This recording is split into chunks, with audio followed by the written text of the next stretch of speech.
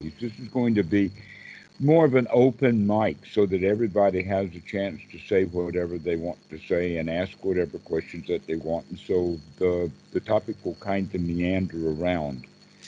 But Mhm. Drevu gave us a kind of a thread by talking about traveling and the fact that he is traveling light, or at least he traveled light to get to New Zealand. And when he's traveling back to UK, he's going to be carrying more baggage.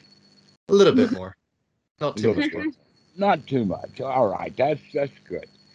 Uh, what we do as children is we begin to pick up things just because we're learning.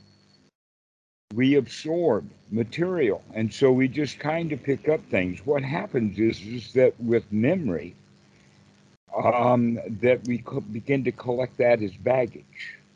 And one of the things that we, by instinct, naturally do is that we are more likely to pick up negative baggage than we are to pick up positive baggage. In other words, out traveling, we tend to take the work with us rather than taking pleasure with us. And here's how that happens.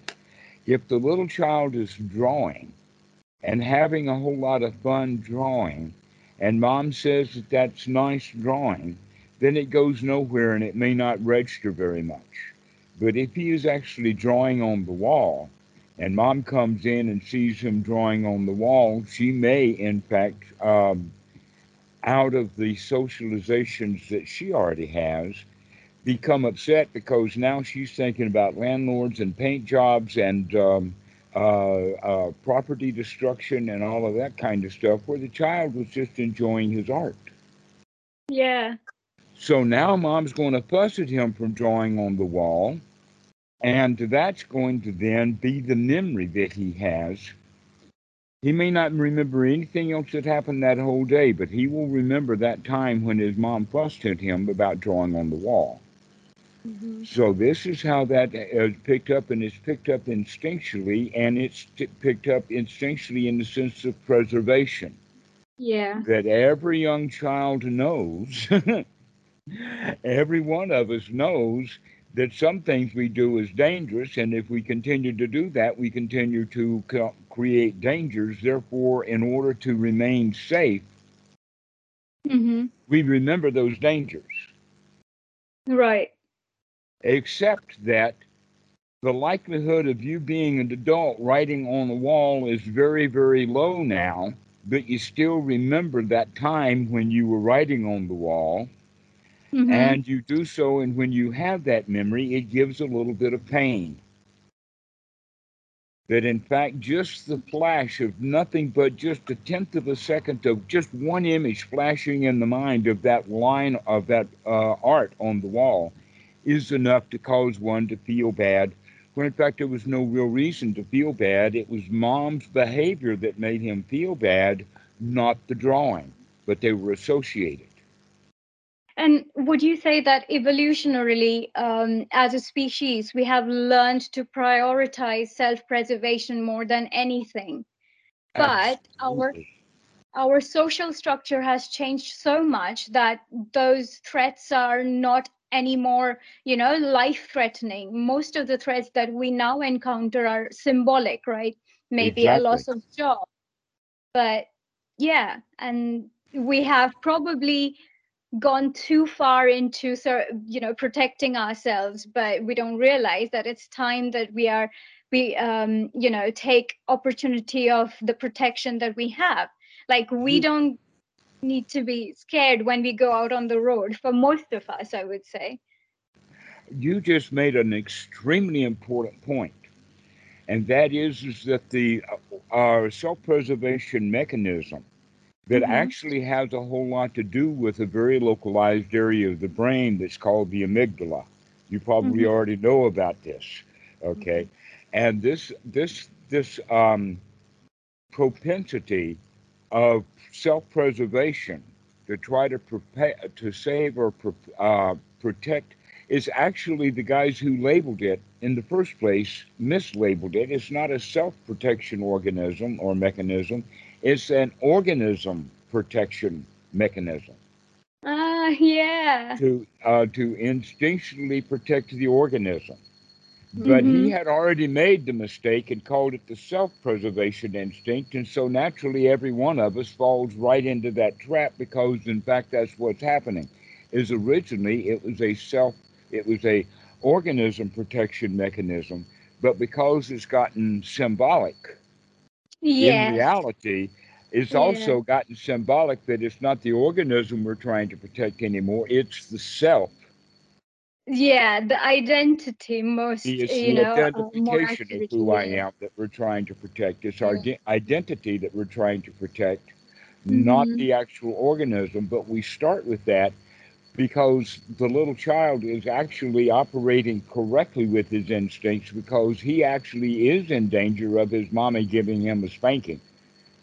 Okay. Yeah. But symbolically, when he grows up and thinks about that wall drawing, it's no longer it's organism protection mechanism. It becomes a self protection mechanism because we're Mm-hmm. trying to protect something symbolic. That's why it becomes symbolic. Yeah. Yeah. And that's the amazing part because the symbols come and go, but Mm-hmm. the organism remains. Over time, it makes a whole lot of changes so that it's not the same organism. That in fact, you've heard things like this. This is something that all little Buddhist boys and girls should hear, and is that every cell of your body that you had 7 years ago is no Mm-hmm. longer there. Not one cell. Every one of them, the neurons, the uh, um, the stem cells, the stomach cells, everything changes. But more than that is that every water molecule that is in Mm-hmm. your body 7 years ago is gone. There's Does it Right. nothing does it physical about us that was there 7 years ago. so why 7 years? What is this Well, that's just kind of an average. That in fact, there's a lot of yeah. things. One of the things that you can say is that on an in breath, you have quite a lot of in your physical environment of who you are is just air. And then when Mm-hmm. you breathe out, that air is gone, and it's not you, never was you. But it is so intricately a part of you that without that air, you would die. Yeah. That we don't realize how intricately connected deeply at a physical level that we are. And because of that deep physical level, the boundaries get loose. And because the boundaries get loose, things keep moving back and forth. And the boundary is actually kind of artificial. Yeah. Where This that is like, boundary is, where does your skin end and where the air begins, you think you know that. But if you start looking at it closely, you can recognize wait a minute, there's kind of, um, how to say it, an intermediate zone, a mm-hmm. gray area, like when two countries separate, like North and South Korea, they put in a no man's land. Okay. Yeah. Well, there's a kind of surface area on your skin that at one level is absolutely you. At another level, it's absolutely not you. It's absolutely air. But where is the boundary? And is that a hard boundary or is it a very soft boundary? Mm-hmm. The And answer this is it is depends upon the accurately power of your represent. microscope. Yeah. Yeah. And you can see the same thing happening in the brain as well. So uh, the the the previous idea was like a particular organ was responsible for an emotion or a particular cognitive function.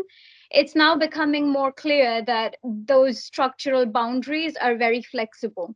So Hmm. it's more about tiny units within a so-called structure that performs distinct function from others. So the boundaries kind of dissolve, right? In that sense, we can argue that how a particular unit fires and connects with other parts, it's really a whole different neuron in every moment. So yeah, definitely. Precisely. And they connect at, at a level that they call synapses.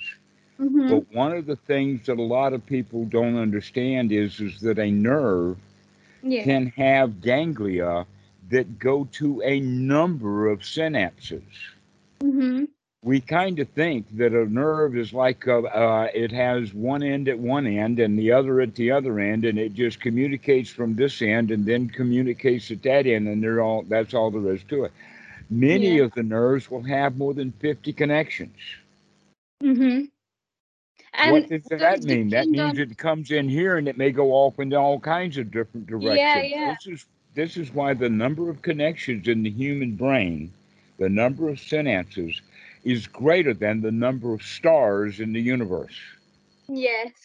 That's amazing, but it happens if you understand factorials in Mm-hmm. mathematics. You can see where that number gets so large is because Yeah. every neuron is multiply connected. Right. And we And can hack those neuronal firings because it operates on a basis of repetition. So the behaviors that are repeated, those connections in our brain get strengthened. So if we the whole idea of diverting our mind into positive direction, cultivating deliberation, all of those, if we with repetition we can sustain those firings, and then it becomes our default, right? So there's exactly where, so. That's a beautiful way of saying it. That in fact, this is right? why we call it in going from neuroscience that we're talking about now back into Dharma practice.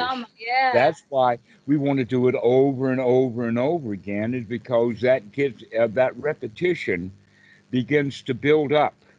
Mm-hmm. And if we stop doing something that we used to do, it rots away. I've Yeah. got many, many evidences of that, and one of them was is that one of my students just sent us a very technical piece. It's called Claire de Lune by Debussy, and that I didn't answer back to him, but I remember when I was in high school, I learned to play that piece. I I can see. sing right along with it now, but put me in front of a keyboard and say play Claire, can't do it. That neuron is gone. Yeah, yeah. So that's the beauty of, having a skill development approach. So I've often seen people perceive different qualities like, say, resilience or Mhm. compassion as something we have. And I think that's kind of limiting, because then we are again operating on either or, right? So we either have that quality or we don't. But if we approach it as a skill, then we can utilize repetition and learn to have those skills. And that is Exactly.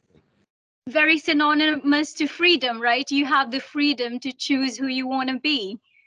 Every moment. And if we Yeah. keep choosing freedom or if we keep choosing the wholesome over and over and over again, it Hmm. soon, over a period of time, becomes the default Yeah. Right. rather Absolutely. than the default, which is the default that we build up as a child, which Yeah. is basically based in the self preservation. What we Hmm. learned was how to survive. Yeah. Well, guess what? Survival is no longer the issue. In fact, it may never have been the issue. But Yeah. little children, we make that mistake. We think that everything is a survival issue. In Yeah. that regard, what we're talking about is the quality of importance. Hmm. When we think something is important, then it's much more likely to cause bad feelings for whatever situation that it's in. But when Yeah. things become kind of ordinary, then whatever state that ordinary thing is in, we tend not to feel so bad. Because you see, if it's important, the more important it is, the closer to me it is, because when it's important to me. Yeah. It's important to the identification of who I am. In fact, the organism may be fine without whatever we thought was important. Hmm. I think we can make a further distinction between importance and attachment, because if Mhm. we take any rational decision, we can ask the question that what is important to me right now. But it can be a very task based approach, right? But attachment is when we have those automatic feelings and all of those attentional biases, and we kind of get swayed by those feelings and our decisions get colored. So yeah, I would say that is more of attachment, but importance I think we can use in a more productive way. What do you Hmm. think? Well, oh, the likelihood of us becoming attached to something is Mm-hmm. because we see its importance. Yes. Mm-hmm. And that you're also mentioning the distinction between what is actually important and what is perceived to be important. And what Mm-hmm. is perceived to be important is based upon old dangers and whatnot, to Yeah. where actual importance is based upon wisdom. Mm-hmm. In other words, this is basically what we're talking about. The whole process here is to come out of our instinctual living, which sees things important in an instinctual way, Mm-hmm. and detach ourselves from that, so that now we can really take a look and develop the skill of wisdom. The skill of wisdom will then point out that because of this, that, and the other thing, this becomes important. I'll give you an example of that because there's very few things in my life that are important. Very few things, but there are a few things that are important. Here's one of them, and that is Thai immigration and getting my visas Yeah. and getting the 90-day check-in and the address thing done. So we actually have to go 5 times a year. Mm-hmm. One's the really, really big one, which is to get the visa renewed. And there's a whole lot of paperwork that needs to be done with that, including they want a copy of every page of your passport. They want a copy of every page of your passbook. They want a letter from the bank with all the stamps and signatures saying that this money's been in this account for so long, and we Yeah. guarantee that. Okay, so Oh wow. I bank feel you. statements, letters from all over the place. Now, here's the point: I can either do all of that work for the visa and hate it, or I could do it as a toy and adventure. And in fact, the way that I approach it is, can I do the visa yet once again without ever going to bad feelings at any particular point in time? That's kind of like the game I play or the toy that I have. I've turned immigration into a toy to play with Yeah. rather than something that's important. Yeah. But I play with the toy because it's important to play with the toy. But that's the only point now. That's why it's important, is because it's a new toy to play with, and I have to play with it on a regular basis. But normally, people do have. In fact, the visa and the immigration system is very, very much like the traveling that we had. That people carry a lot of baggage, mental baggage, into the immigration office. People don't like to stand in line for long periods of time, and they don't like Yeah. to put out so much of their personal information and all of this kind of stuff. But the Mhm. biggest one is the fear of rejection. Yeah. The fear of rejection. The last time that 3 months ago, not this most recent time, but because of COVID, the Thai immigration police have opened a new immigration office here on this island. Oh, okay. And they were reluctant to do that for many, many years, which means that all of the people, and quite a number of them, because there's about 4,000 people, residents, 4,000 resident foreigners living on this island, and everyone goes to Koh Samui to do the immigration. Well, now Oh, yeah. because of COVID and many other things, they've opened an immigration office here on the island. However, there were none of the experienced immigration staff that came from Koh Samui to Koh Phangan. Didn't happen. That's not the Thai way. You cannot take people out of their home and tell them to go over there. That at best they did a bit of training, but Mhm. basically the Thai police, who became immigration police on the island, had to start raw. They didn't know what they were doing. Right. So here I show up, and they say, well, you got to do this, that, and the other thing. Normally, going to Kopangan to do the 90-day check-in takes about 30 minutes. Okay. 3 months ago, it took me 4 different visits to their office. Exactly, 4 different Wow. visits. And the last one we stayed and stayed. It took hours, but finally they gave the Yeah. visa. Right. That's So a And they're that was struggling. Yeah. that was a lot of hours of play for you. well, yes, except Grumpy came home. Yeah, that's beautiful that you said, you shared that, because when we practice, we think that we cannot be angry or we cannot have these human emotions. But I think that's just unrealistic because you never can kill your nervous system or the hormones. You can only see that as a state, like a consequence of whatever is happening. And you don't put in another layer of expectation and have Mhm. whole new different anxiety and depression about. Exactly. So So Grumpy did come home. And I made a grumpy comment going out the door. And Tam was there because without her I wouldn't have been able to do it at all. But she was so there and she heard that grumpy comment. And she so I says, you just can't talk to the police like that. I think I just and got another insight around this topic of it's okay to be grumpy too. Yeah, yeah. it absolutely is. Yeah, so my grumpy was the statement that I made is that we've been going to Koh Samui and this takes just 10 or 20 minutes, and here it's taken me 4 visits. Mm-hmm. And that grumpy cop came back with me and says, you can't go to Koh Samui, you got to do it here. And that's the way, because that's the way that the paperwork is done. Once you go into an office, the only way that you can get an immigration office changed is by changing locations. When I go Mm. back to Udon Thani, then I'll register in Udon Thani. Oh, But so you have to do everything from scratch, do you? Like, oh, yeah, but what's not from scratch yay. is the fact that I've been living in Thailand all of these years, and the only things that I've had to learn is when immigration itself changes. Well, guess what? They just make a big change. They open an office and staff it with people that didn't have a clue about what they were doing.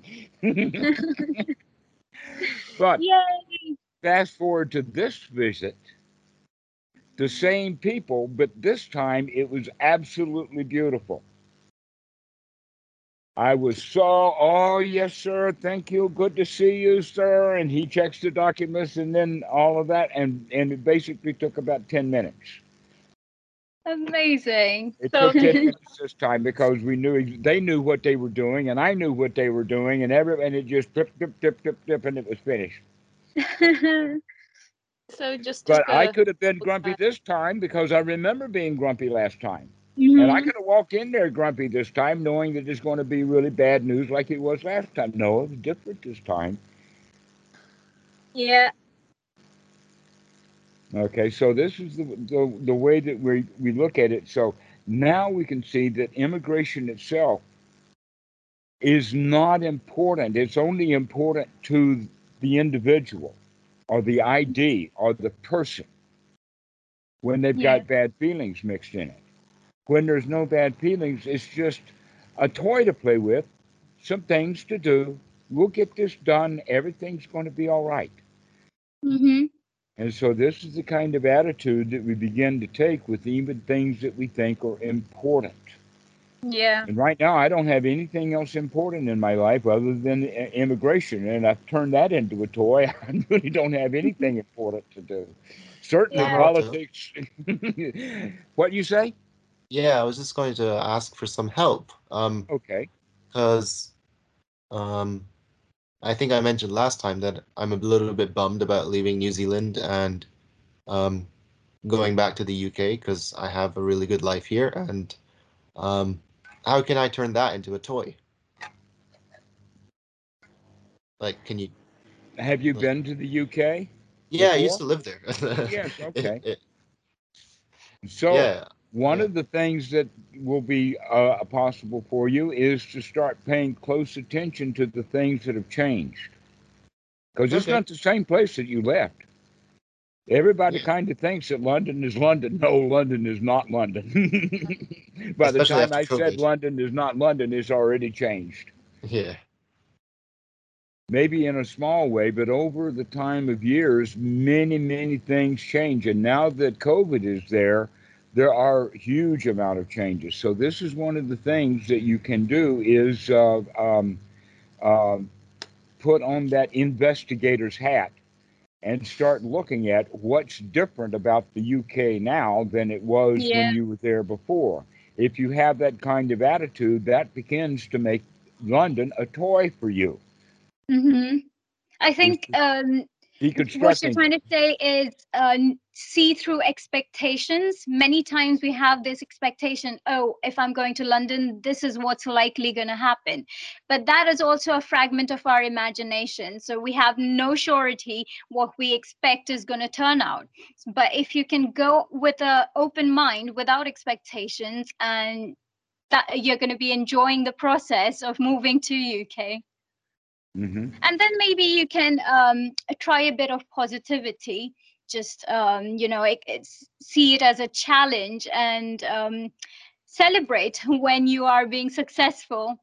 Yeah, um, one of the in things this that's really marvelous about London is there's no sheep. challenge. In New Zealand, you have to watch every step because there's likely to be a sheep pie that you have to step in. But in London, they've got different pies there to step in. And I don't know whether that will be helpful, but for Yeah. example, for me, I've never been to the UK. So I didn't even have a chance to go to the UK, and you have a privilege to go and travel. Yeah. That's a So really good maybe, point. Yeah. Yeah. it's, maybe that So will be so helpful. Oh, yeah, I like that one. that Yeah, would that be a was way of actually good. Yes, you're cultivating very gratitude. fortunate to get to go to London. I Yeah. have been to London, but I haven't been to nearly enough of it because London's a really, really big place. I remember the museum and I remember the Big Ben and that kind of stuff, but mostly I was there in Hamel Hampstead. Hmm. Hmm. Right.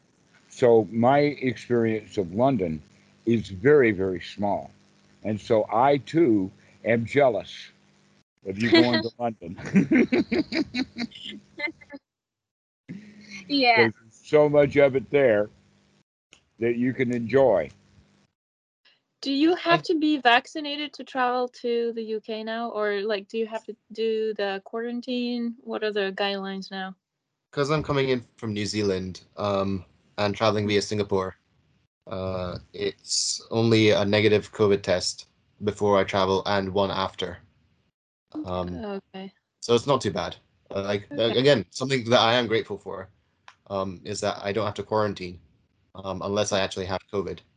But see, as I'm saying this, I'm noticing, well, it wasn't like that, a few days ago. There was no test requirements, and now I have to pay $300 to have a test. And it's not like, uh, or even think about, well, London's fine, but actually, like, I like it here in Wellington. That's the thing I'm missing. It's like, well, that's the kind of recurring thought pattern in my head.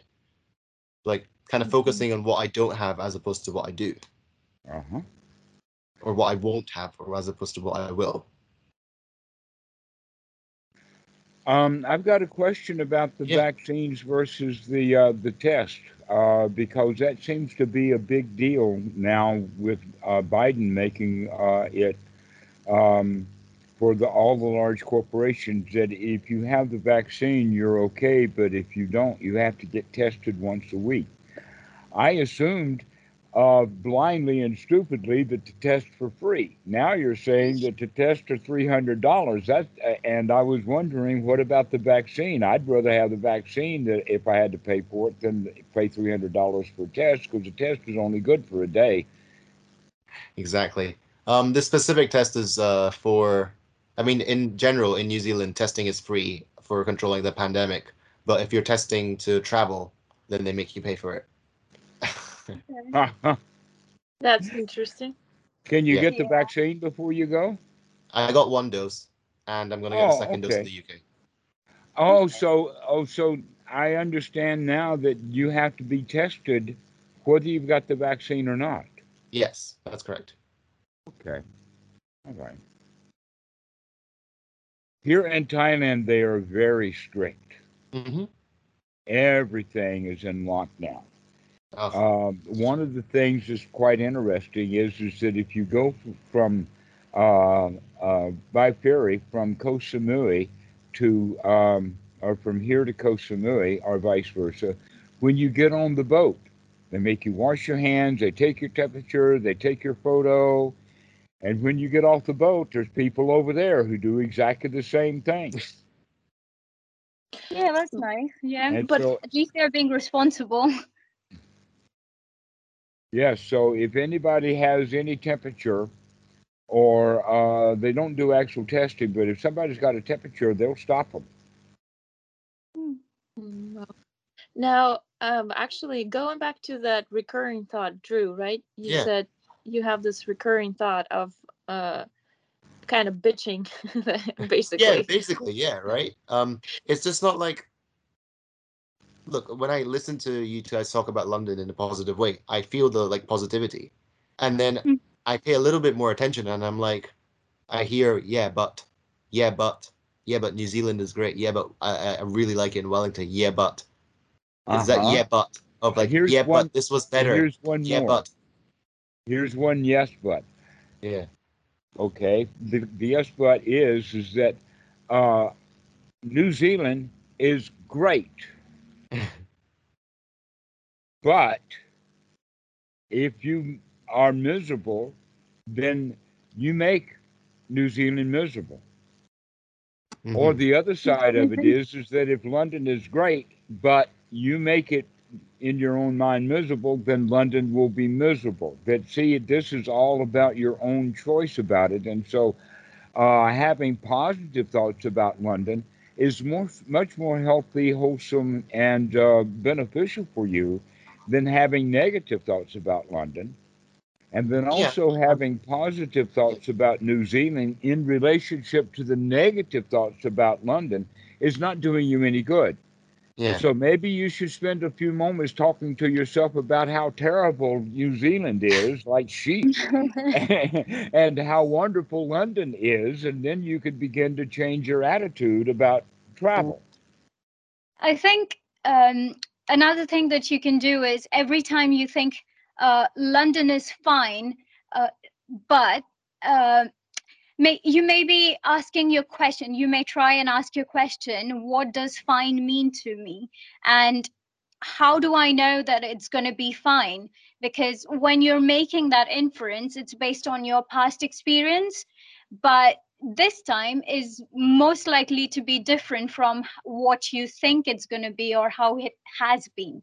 So that can use it, you can use it as a reminder to get yourself back into the present moment.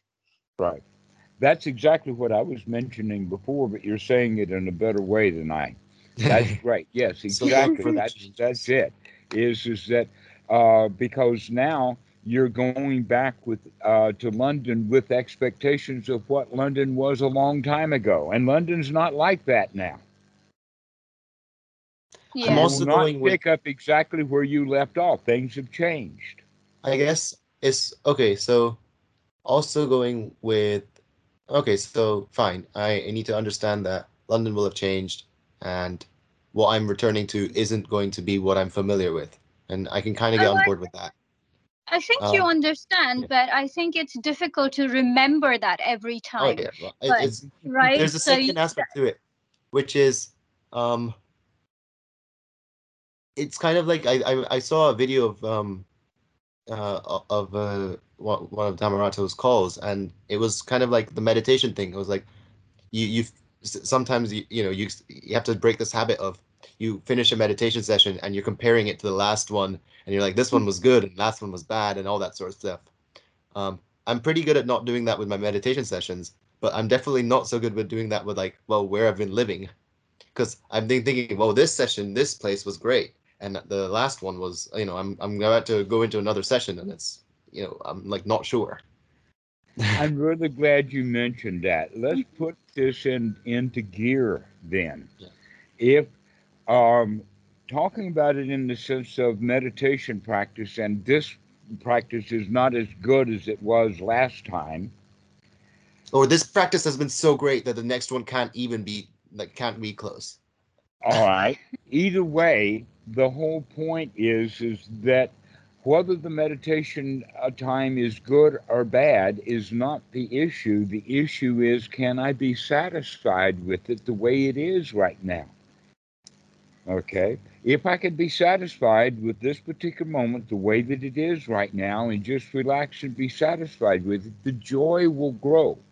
If I'm sitting here wanting joy, saying, where's my joy? I want to feel better than I do now, then that means that we're actively practicing being dissatisfied in that moment. If we can start practicing being satisfied, and one of the places of being satisfied has to do with you have to be able to feel safe. So we look around and see everything is safe right now. There's no real dangers here. There's no mother in law in the room. There's no snarling dogs. You've heard my rap about all of this. Okay, so we get ourselves to recognize that right now we're safe. What Let's not. about, so I understand that when I think of safety, I think of as an antidote to, let's say, fear. But what about, like, upset? What's a good antidote to that? Oh, Damarato? Oh, he Yeah, Oh he no. froze. froze. Drew, I have the same issue. Like Yeah? I just discussed it with him yesterday, and I was in tears because I Oh. hated it. The way he said it, like I can't let go. It feels so Yeah. comfortable to feel the normal way, the miserable way, and it's so Yeah. hard to let it go and like actually, I just breathe, just breathe through this. Right? Yeah, it's very Uh, liberating. Yeah. Sorry, Damarado, we took over no, a no, little. the internet went south, but you guys were still on. So, continuing along with what I had was saying, that is, if we can practice getting ourselves into a state of satisfaction while we're practicing, then we can use that skill when we're in the airport. Yeah. Because airports are places where there is, I would say, there's probably more human suffering in an airport than any other one kind of place in the world. Everybody is uptight, everybody is tense, everybody is afraid, everybody is tired, everybody wants everything to happen sooner than it does. Nobody likes to stand in line. We don't even Everybody's like being upset because around the people are crowd. leaving. And Yes, you got sometimes people are upset because they're coming. Yeah. exactly. Okay. So the vibe of an airport is tense. Mhm. If you're aware of that tension in the airport, then you can be, while you're in the airport, satisfied with your level of tension, knowing that much of the tension that you're experiencing is coming from the airport itself. Good point. That you're in its sea, you're in its environment, and you're breathing its air, and its air is dirty Uh, and has been for months. Okay. However, I like knowing that. that you can be satisfied while you're in the airport means Hmm. that now you can wake up and enjoy the experience rather than hiding from the tension. And everybody there in the airport, one of the characteristics of people in the airport is that they don't like being here. They don't want to be here. And so they're trying to at least mentally escape from being in the airport. Hmm. What you can do instead now is that you can be satisfied that you're in the airport. You know you're going into the airport. It's a necessary part to getting back to London and all of that kind of stuff. So by being satisfied while you're in the airport, You can actually investigate the airport for what it is. Take a Hmm. look. Enjoy your environment. Be there. Be there, maybe even with the thought of, look at all these uptight people, but I don't have to be uptight. That's my choice. And Yeah. So then you can actually start treating some of these uptight people in that airport with compassion that is naturally there, to understand that the airports, by their nature, are extraordinarily tense places. yeah, If you didn't have anything at an airport but just the airport to get on an airplane, still people are afraid because of flight. yeah, Everything about an airport is uptight, tense. Security, checking in, inspecting your baggage. Nobody likes it. Everybody hates an airport. And all you have to do is wake up to that and recognize, hey, I can handle this place. yeah. I'm Yeah. not going to be here very long, but I can be satisfied. I can be happy and joyful while I'm in an airport. So Even what though if? all the food's expensive and I can go through a list of 10,000 things bad about an Yeah. airport, and everybody knows it, and everybody feels bad when they're in an airport. You don't have to. You can enjoy it. Up to you. So, so what's my game plan if um I go in with that attitude, right? Hmm. Airport's fine, I can handle it. It's gonna be tense. It's kind of like this, um, well, yeah, tense place, right? And so if I'm feeling a little bit down, that's natural and all that sort of stuff. But like, um, so you probably went in with to the immigration office with the game plan of, well, this is my toy, Uh right? huh. But then you Uh came out, one of the times you came out grumpy. huh. What's the backup plan? Because I feel like I the might need back. it. The backup plan is that if you get grumpy, get out of the situation that you're grumpy. For instance, if you are having trouble checking in, Yeah, a lot of us get really in a hurry when we're checking in. If right. you're getting grumpy while you're checking in, you can say, wait a minute, let me go stand at the back of the line and cool off, because at the back of the line, at least I'm safe. Or what You about, see? sorry, not grumpy, but let's say upset at like the thought of leaving my friends. Well, it's all, I would call any time that you're dissatisfied, there's grumpy in there. But um, yeah, I think people have this natural change fear of change, and that Yeah, can sometimes manifest as upset. Our brain yeah, is so sophisticated, it's going to disguise all negative emotions as much as it can. So it's like you said, it's natural to feel upset. You can cultivate that view, but I think one thing that you can do is watch out for the tendency to be upset about the fact that you're upset, right? So often that causes yeah, yeah, yeah. extra trouble, right? So if you're upset, just it can be useful for you to see it as upset and leave it at that.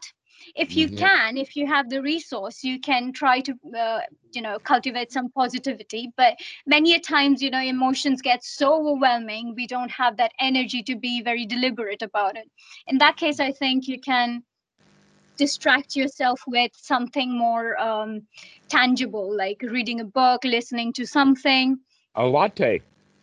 A Yeah, latte. a latte. Okay.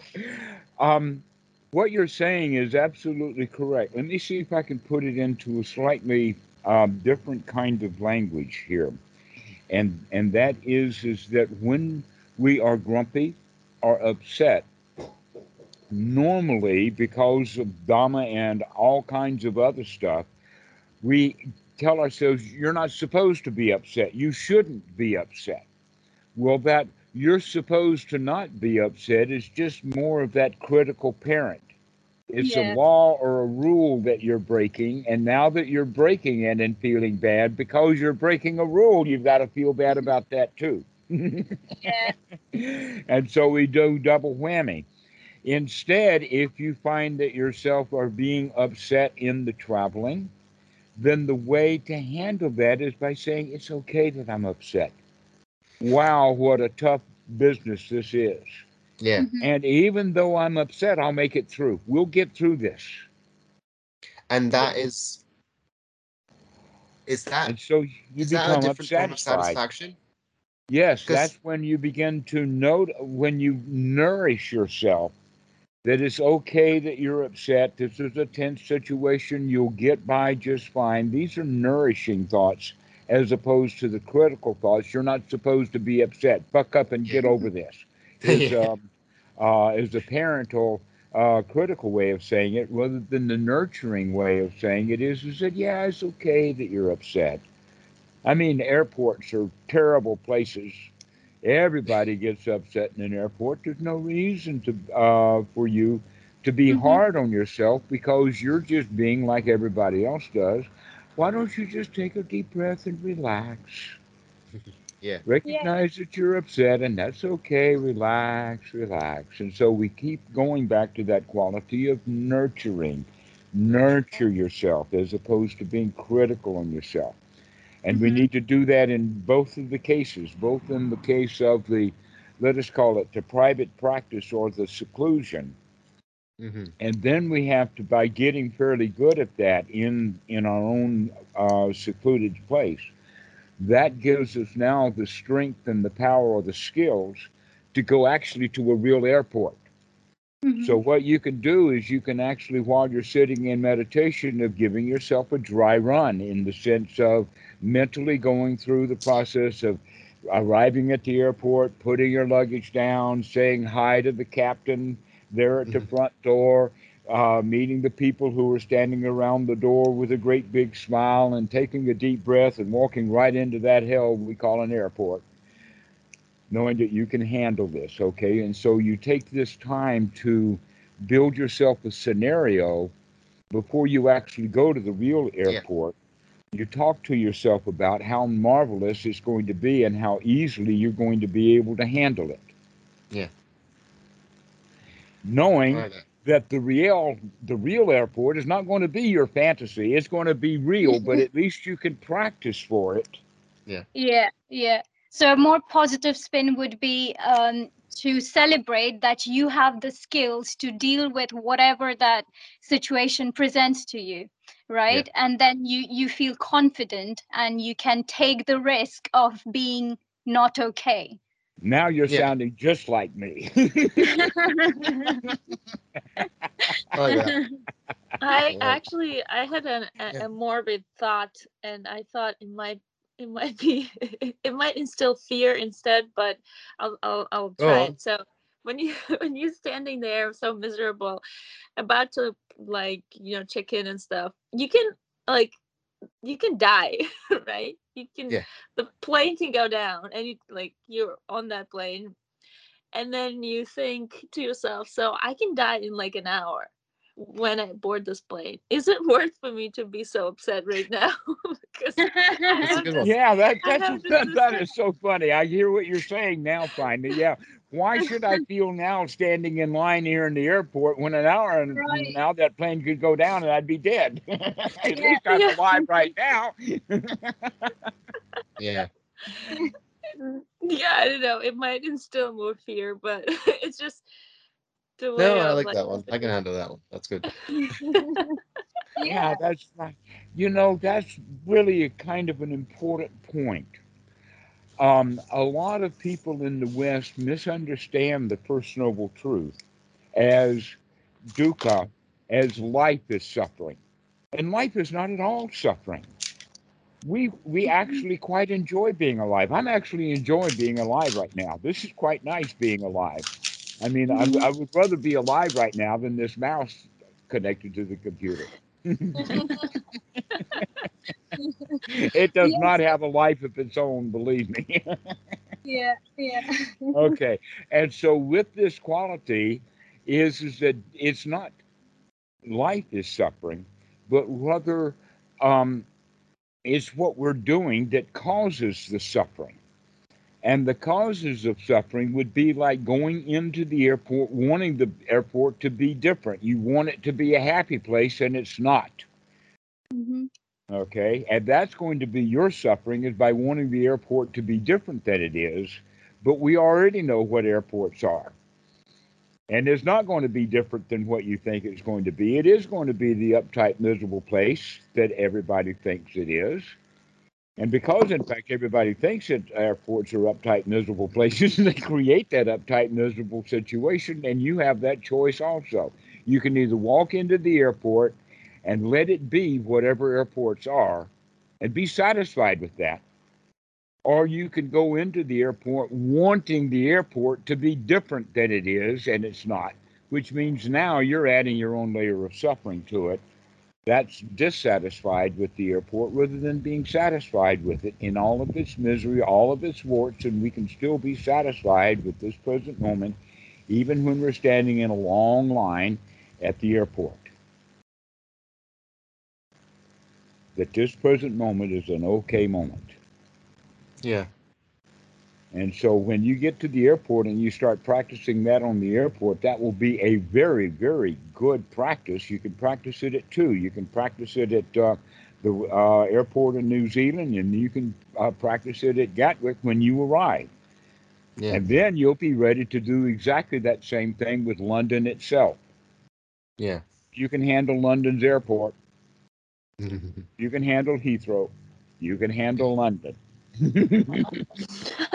This is true. Oh my All right. god.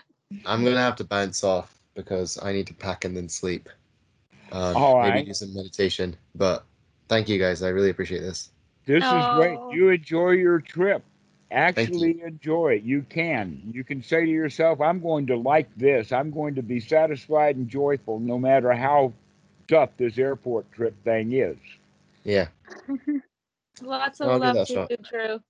I'd Thank you. really like to hear from you when you get there. I want to make sure that you didn't fly into the kind of airplane that No. That I Anna don't was talking about earlier. know. Yeah, no, definitely. Yeah, I'll have to figure out the time zones but yeah, I'll give you a ring. Thanks. Keep in And I'll Excellent. touch. probably see all of you, hopefully see all of you next weekend, um I'm not worried. but no, I'm just thinking depends on where I am and who I'm visiting and if I have the internet and all that sort of stuff, but it should be fine. I'll deal with it. You'll be fine. You Yeah. can deal with it. I'm sure you can. Yeah. Thanks. All right, guys. Bye, We'll see Drew. you. Thanks, Live. Bye. See you Bye. too.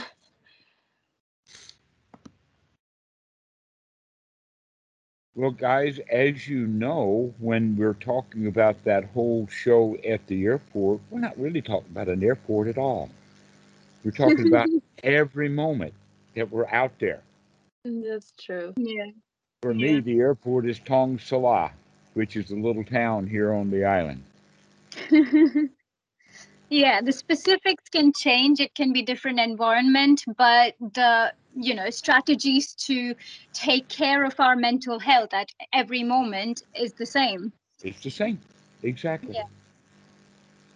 And that's something just kind of interesting we've talked about before, that a lot of people in psychology think that all of these problems are solved in the office with the psychologist. Oh, no way. No, it doesn't. It doesn't. No, no. The best we can do in the psychologist's office is to figure out how we're going to handle out there every moment. And this is where the practice comes in, Hmm. is Yes. to be able to practice. And one of the things to do is to practice these uh, scenarios, I guess is the right word to do it. That if we know that we're going to go to the visa office, then I'm practicing before I go there. I'm going to be able to handle everything. And when I went, it was just like I had planned on, because I had worked it out that I'm going to be in really, really great condition, really good shape to handle this. And so this is getting that scenario going. So another example would be an interview for a job. Yeah. I have one student who came back from the interview, and he said two things about it. One is they gave him the job right there in the interview, and number two was is that the interviewer was surprised at how relaxed he was. Well, that's what he had done, is he had practiced being able to do the interview Yeah. relaxed. and all the other applicants because for them that interview was really important to do a Mm-hmm. good job in the interview. And here they are all uptight doing a good job in the interview, and he's in there having a ball with the interview. Yeah, yeah. He's relaxed and he's enjoying the interviewer, and the interviewer is so impressed with his ability to handle an interview they gave him a job on the spot. Yeah. Something similar happened to me actually. I was like, it was my first interview, but it went really well. And at one point when I was really anxious, I had the decision of trying to hide it or just calling it out, you know. So I said, here comes anxiety, and we managed to have a laugh about it, right? So Uh, instead of me being anxious and trying to manipulate myself, kind of navigated that well. So yeah, well, I would practice imagine that makes in perfect. your case, the interviewer knew what she was doing, and that she was quite impressed that you knew what you were doing in that moment of Yeah. recognizing that you had actually gotten yourself anxious and uptight, and you're willing to be able to see that and deal with it in the moment. Yeah, yeah. Which is that's what real life is all about. But instead, we get the idea that life is dukkha. All going to the airport is dukkha. Going to these interviews are dukkha. No, the interview is not going to be dukkha. You're taking the dukkha into the interview. Yeah. I started this habit, I guess, when I tell myself that I have to do something, I stop for a second and I ask myself, do I really want to do it? Would I want to do it? and Hmm. and That's that kind very of gives good. gives me a little space to like, yeah, let me try instead of oh That's Hmm. brilliant. Yeah. miserable. So yeah, so you're exercising deliberation, right? You're making Mhm. choice. You're telling yourself, yeah, this I think is going to be enjoyable for me right now. So that is Mhm. very, yeah, that's very positive. Hmm. Exactly. Which is that cliche that I use is turn every important thing into a toy. Yeah. That's And so true. this guy was able to turn that interview into a toy. He was actually able to go in, okay, this toy is my job or my my task or my thing to do is to be relaxed. I can do this relaxed. And he was so Yeah. well relaxed that he got the job just because he was relaxed and all the other applicants were uptight and tense. That's what attachment does. Hmm. And so the interview, that's in it, that's so hard for people to understand because it's just well known that interviews are tense situations. No, Yeah. Mhm. they're not. The tension is all optional. Yes. That's up to you, right? So Hmm. people often don't acknowledge how much power they have over their near future. Hmm. And that's the freedom, but it comes with the cost of responsibility as well. You know, sometimes when my flight mode is kicked in, you know, I'm stressed and I want to escape the stress. I think, oh, if I was a kid when I had no responsibilities, and then I remember, oh, there was no freedom. So there's a choice. We can be free, but we do have to make the right choices to sustain that freedom. You know, that's exactly right. What you're actually saying is that when we are raised as a victim, we are raised without freedom. What in fact a victim is the one who has no freedom. Hmm. And that the winner then is the one who has the freedom. Mhm. Okay, the one who is not a victim. That in fact it's almost like that what creates the victimhood is the loss of freedom. Hmm. And when we regain that attitude that I can handle this, then we actually gain that responsibility that Yeah. we can handle it rather than running away from it or being trapped by it. And so Yeah. this is all really interrelated. There's just so many different ways Hmm. of looking at it, but it really is down to the point that at every moment we've got a choice. Hmm. Yeah. Can we Every take moment we've got a choice. Go ahead. can we take a look at my little thought pattern here? I tend to find myself a little further away in the future when I catch myself thinking to my thinking overthinking, and that being in the future actually gives me more pleasure because I have, I guess, more expectations, bigger expectations there, and as if it's better than now. Then I tell myself, but I need to be here now. So that's kind of a little mm, kind of jerk, like a little jerk movements that I don't really like. Then I try to like it, like say, okay, yes, you're right. That I need to be in the present moment, and then I try to kind of talk myself into enjoying it, but it's still not the same as I would be really enjoying Okay. it. I understand what you're saying. Um, Perhaps going back to using the word nurturing then, as Mhm. opposed to talking yourself into it, because oftentimes we try to talk ourselves into feeling good the exact same way that we talked ourselves into feeling bad, which is being Mhm. critical. Mhm. And we Mhm. often then are now critical in the sense you ought to be feeling good right now. Why the hell are you feeling bad when you could feel good? But you Mhm. hear the criticism in there, and so naturally the little child is going to feel even worse Mhm. because now he's been caught doing something wrong. Mhm. No, the way that I'm talking about talking ourselves into feeling good is nurturing in the sense of everything is all right. Yeah, it's all right. You're uptight right now. Yeah, that's okay. Take a deep breath. Everything's going to be all right. Everything is fine right now. Become satisfied and relaxed, even when you just told yourself that you're uptight and you want to relax.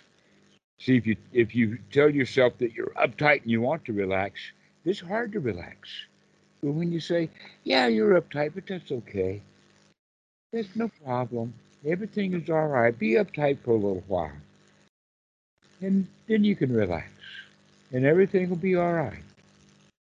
So it's not Yeah. even about what you should be thinking or what thoughts are in your head. It's about just it's a right to think, and you can be you, but it's good to relax.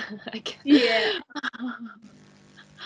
You already are acceptable the way that you are. You're already good enough. You already passed the test. You're already in the club. Oh my god, how why is it so hard to believe this? Well, Like Well, these are just nurturing thoughts that I'm having.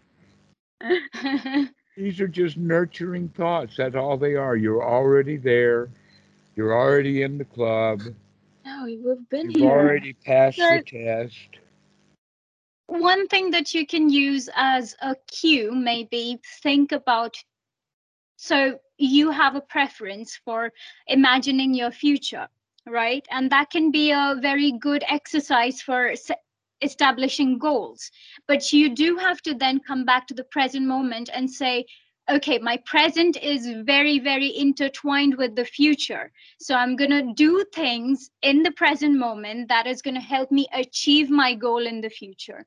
And then you do not deny, you don't stop your inner child from imagining the future, but you reason with it and tell it, okay, let's take a look at the present and be skillful in Mm-hmm. the present moment so that we can achieve those future goals.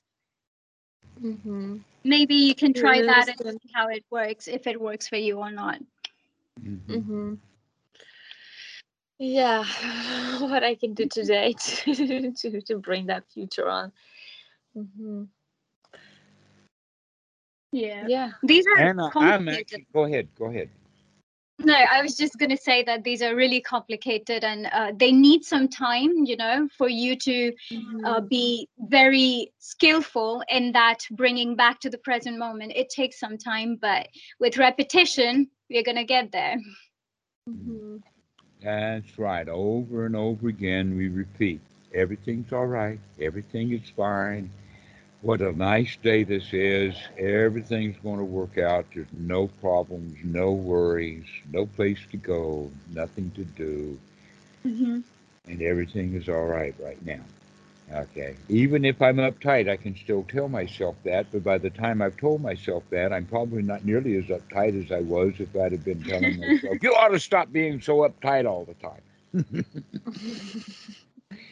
But just instead, let's have these wholesome, nurturing thoughts. Everything's all right. Oh, what a nice day this is, etc. This is how we practice over and over again. Everything is all right. Everything is fine. Lost you for a second. So, Anna, I want to tell you that I'm really pleased with you. I'm really proud of you. You're in there. You keep going, girl. You keep at it. You're going to be all Yeah, right. keep going, girl.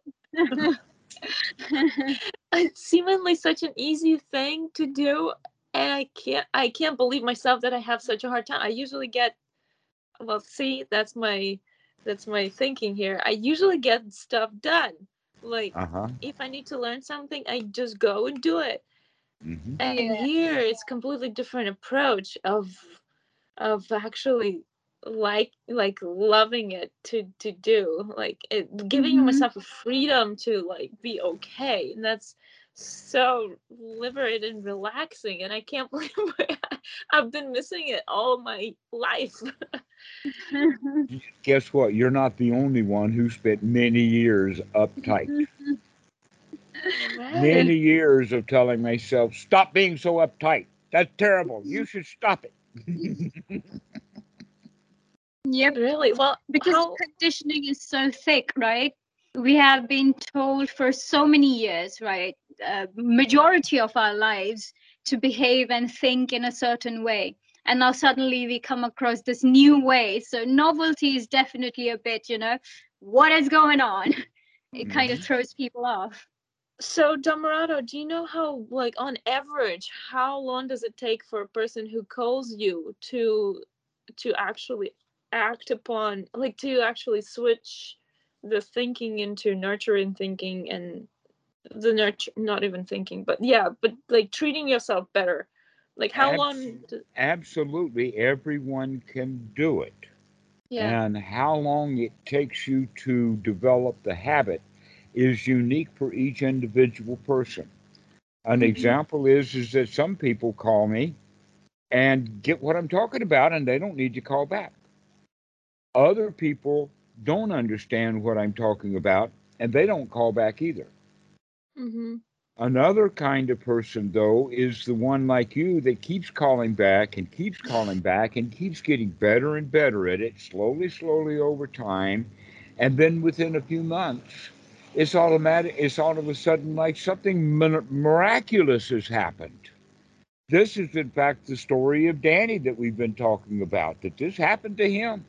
It just Yeah. happened to him 3 years ago. And here you are going through it again. And Yep. congratulations, you can make it. You can come through this. Yeah, I'm already. I can feel sometimes. I can definitely feel how playful I can be with life, and then I go back, and then there's still like this movement back and Sometimes you forth. feel like a nut, and sometimes you don't. Yeah. That's just teacher. That's the major teaching of the Buddha is the Nietzsche, but we have to understand that he's talking about it in a very, very profound way, rather than an ordinary sense of everything's changing. I know I'm a physicist, and I know all about electricity, and I know what change is all about, and it doesn't help me feel better at all.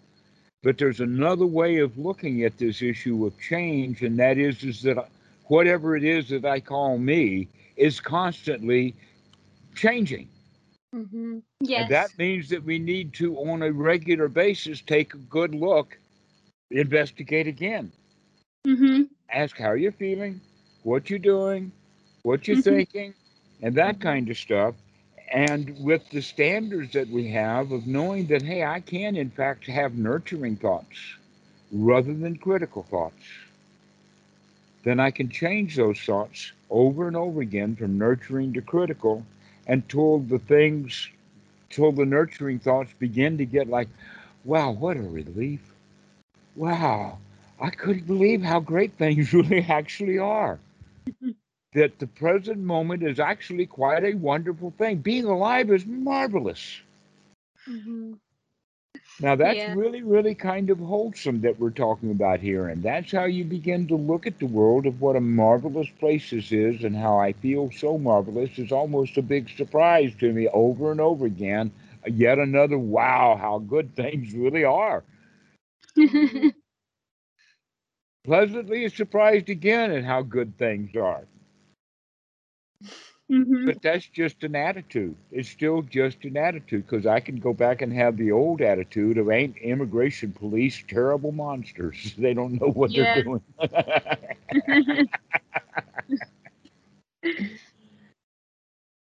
I think we can talk about process orientation and goal orientation here. So, goal orientation would be I want to achieve a state where I'm in bliss all the time. But the process orientation would be okay, that's my goal, but I'm going to take a look at the process, like whatever I'm doing right now. Right. And that is probably a better idea because if you enjoy it in the present moment, you're likely to remember the learnings, the decisions you made, the emotions you had in the next moment. So you kind of hack your brain into enjoying the present moment so that you remember it more, and it Mm-hmm. makes you easier to repeat all of those skills. Mm-hmm. Uh, I see Damarasa have it a Me laugh. too. when you were talking about that, I had the mental image of riding a train, and there's two Uh-huh. passengers on the train. One of Uh-huh. them is looking at his ticket, he's looking at the map, he's looking at his watch, he's talking to the conductor, and he says, "When are we going to get there?" The other one is on the other side of the train looking out the window and enjoying the ride. Yeah. Mm-hmm. Okay? Absolutely. How are you going to live your life? Are you going to be on the train of life looking out the window, or in our case, looking in the window and seeing what's going on in there, as opposed to trying to get this over with? Yeah. Yeah, that's very. That's quite a metaphor there. The Yeah, wanting. Yeah. just enjoy the train ride. We're on the train of life. Just No. Hmm. Okay. take a Now look. another. Maybe like out of like right hand issue here. Like so the money, right? Hmm. It's a necessary aspect of things. Now I understand that even thinking of money gives me a straightforward anxiety. Like just even if I have money, I still if I think It of it, depends upon what you have as a thought of money. That you said yeah. every time I think of money, well, Mhm. we can think of money as a great big pile of green paper sitting on a pallet. Mhm. We can think of a great big bank vault full of money. There's many Mhm. different things, but when you think of money, you think Mhm. of money that you don't have and you want. Mhm. And there's where the anxiety is not a thought of money.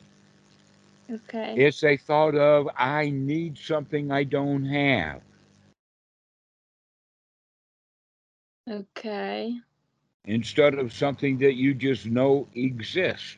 Money just exists. One of the things that you can count on is that right now I can look at the video and see that you're fairly well fed, you're fairly healthy. I don't see money as making you completely impoverished.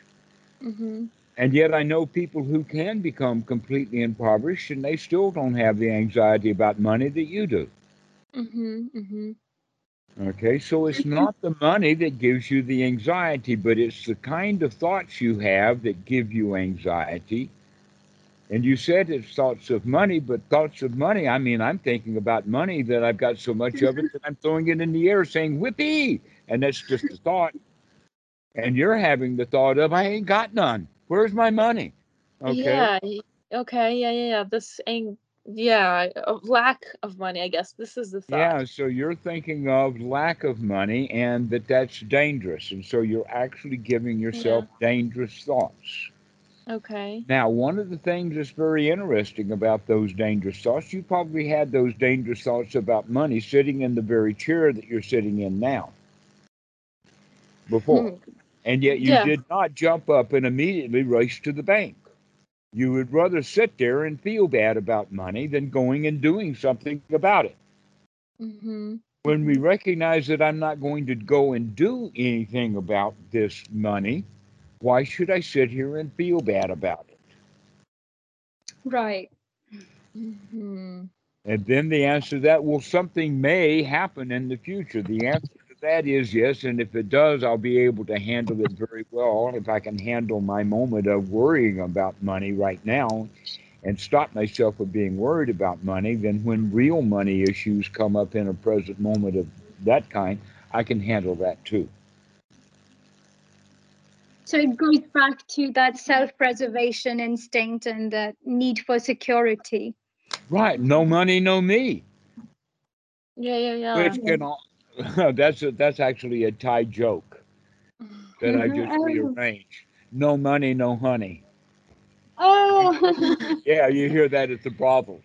But anyway, um, back to the point of that our society is built upon the premise of the rich taking advantage of the poor. This is what Mhm. capitalism is all about. Or in many cases, the rich taking advantage of more stupid rich people. They would rather, in fact, take advantage of the rich because you only have to screw over one man to get $100,000 if he's rich, to where Yeah. you may have to screw over 1,000 people just to get $100 each one of them from. So it's a whole lot easier for the rich to steal from the rich, and boy, they're good at it. Mm-hmm. But the point is that almost no one starves to death by not working, and yet our culture says is you don't work, you don't eat. Mm-hmm. But the only people who can guarantee that are slavers. The only ones who can guarantee that are the ones who have complete authority over you. And in fact, you can quit your job and immediately go to the sandwich shop. They are not connected. You don't work and you don't eat are completely not connected, and yet you're making the connection. If you don't work, you don't have money, you don't eat, therefore I don't even have to worry about the job. All I have to do is worry about the money and I can feel bad. So you're just making a shortcut into bad feelings. Mm-hmm. Mm-hmm. When you can think of money and think of it as paper airplanes that you could throw from the top of the building. Here, this is $1,000 bill. Let me pull this up. I'll throw that one too. Begin to So, have the mental imagery that mhm. money is not dangerous and not having it is not dangerous. Hmm. That another way of looking at it is that you can be confident and secure and comfortable with very little. And I've been there. I've practiced it. I lived through it, and I still don't believe it. You know? Yeah, Well, that's because you keep telling yourself that which you don't believe. You keep feeling bad when you think of money as if it were scarce, that there's not enough of it. And I'm offering you the opportunity to say Mhm. that you can be satisfied with what you have. And you can have mental imagery of making it fun. Thinking of money as something that's fun to play with rather than some monster. And Okay. So, then, what will of be the course, celebrate. yeah? What will be the plan of action? So, Well, for I rich need to know people, what. the money is still a monster. It doesn't matter how much money you have, money is a monster. That in fact, the more you have of it, the more you want. Isn't that generally the case? The Oh, wealthy Yeah. absolutely. really Yeah. want more money. They never have enough of it. And yet, every one of us thinks that money will gain us security. That's one of the social lies. There Mm-hmm. is, perhaps you both heard the story. There's a story, I forgot who wrote it, but it's a very old book. It's a little book, and it's called The Prince and the Pauper.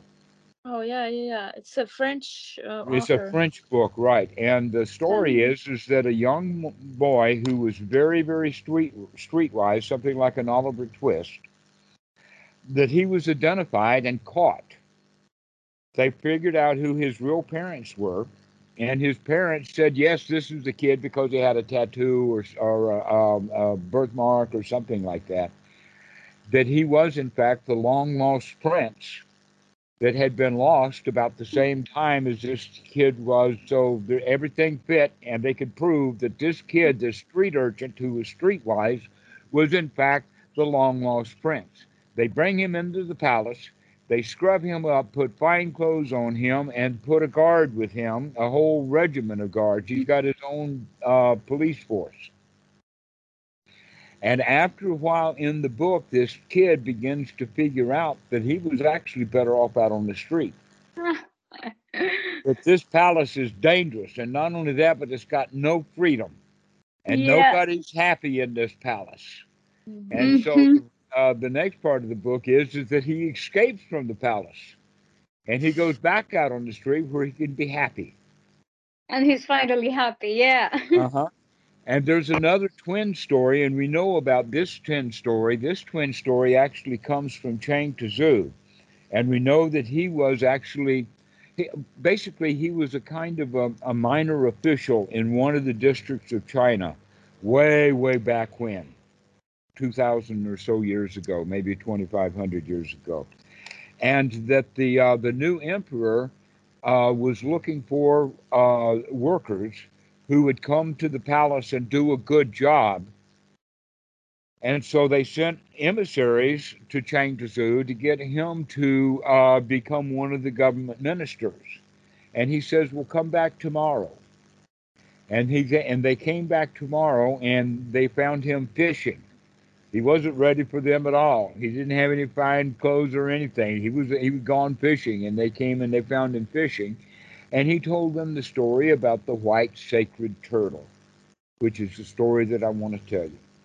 The kids in China found a turtle that was an albino, completely white. The child who found it immediately picked up this turtle and took it to the village, and the village, everybody was impressed with this. And over time, they built a shrine for this turtle. They built a little pond in this temple, and there they ensconced this white turtle who had a beautiful gold gilded pond to live in. Wow. And on one occasion, one of the attendants or workers or whatever left a board laying in the water that was it gave the turtle a chance to crawl out of his temple-like beautiful shrine pond.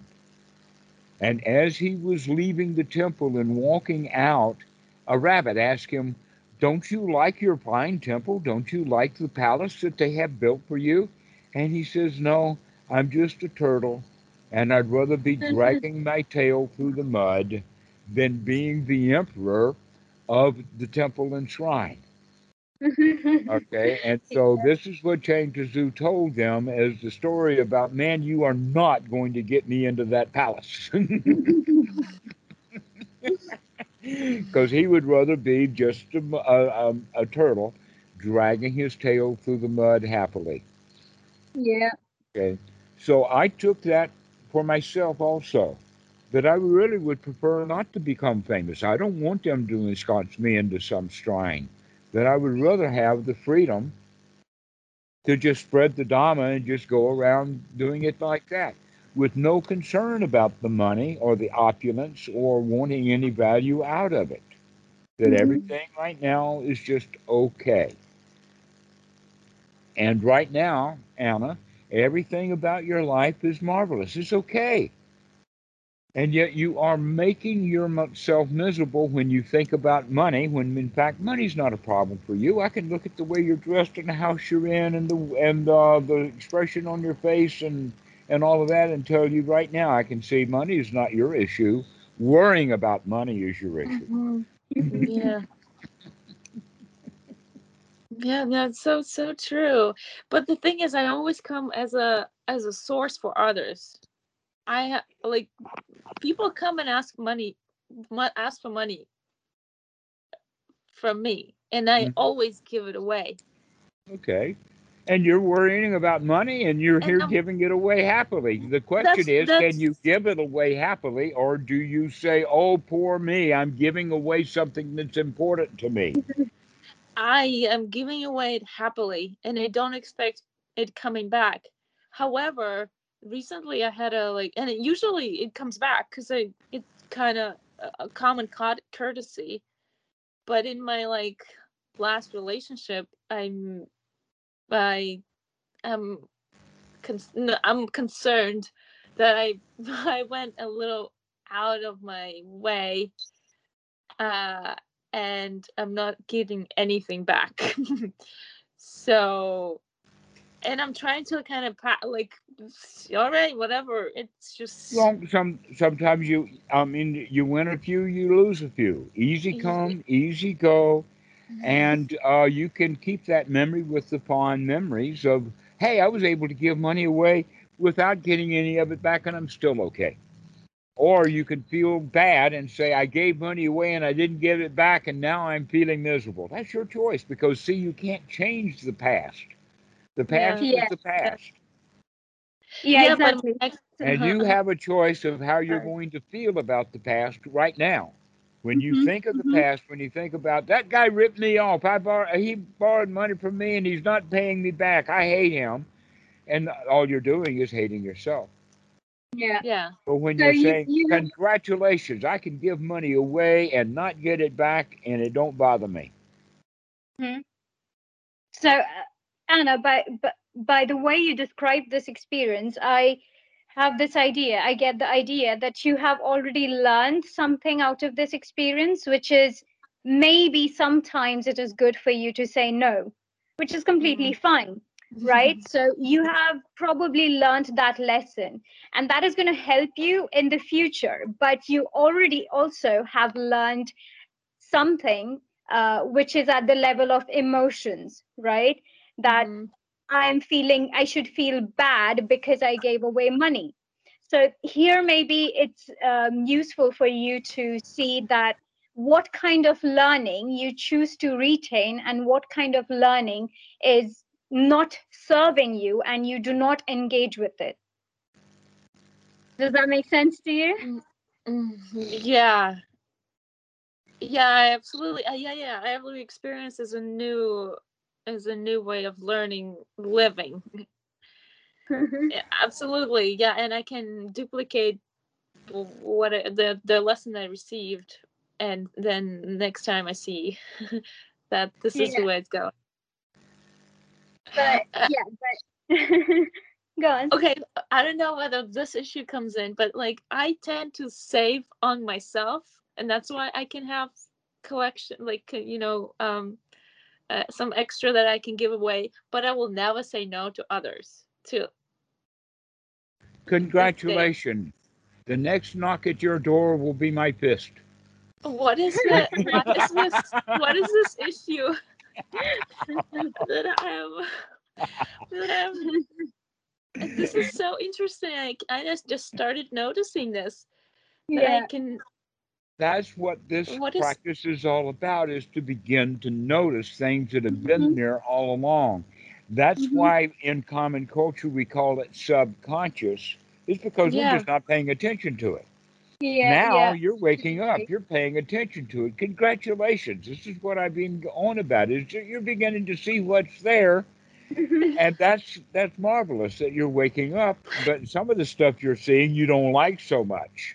Mhm. I know, and where do I need to, what kind of change? I'm learning their lessons, and I'm grateful for them all, and yet sometimes it's painful for me to realize that I'm just ripping myself off by helping some other person that will never probably help me ever in return.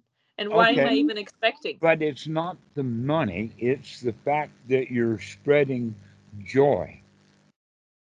That spreading the joy is more important than spreading the money, but we have that mistake in Western society of thinking that you can make somebody joyful by giving them money, and that may not be the case at all. But Okay, some okay. cases, giving them joy rather than money would be the right thing to do. Or Hmm. another way is give them both money and joy. Yeah. That they come for money, but what they get is the joy. And Hmm. the money is optional. How do we do that? Well, just like we've been doing it here, you have to practice joy. How, I mean, think about that. That's a scenario. I have the imagination the next time someone comes to you for money, how are you going to respond?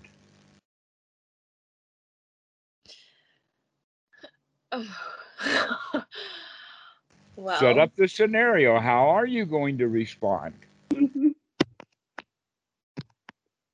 Because you've got a choice and you can make that choice kind of in advance. And so when somebody comes for the money, says, "Hot dog, I've been waiting on you. I'm ready for you."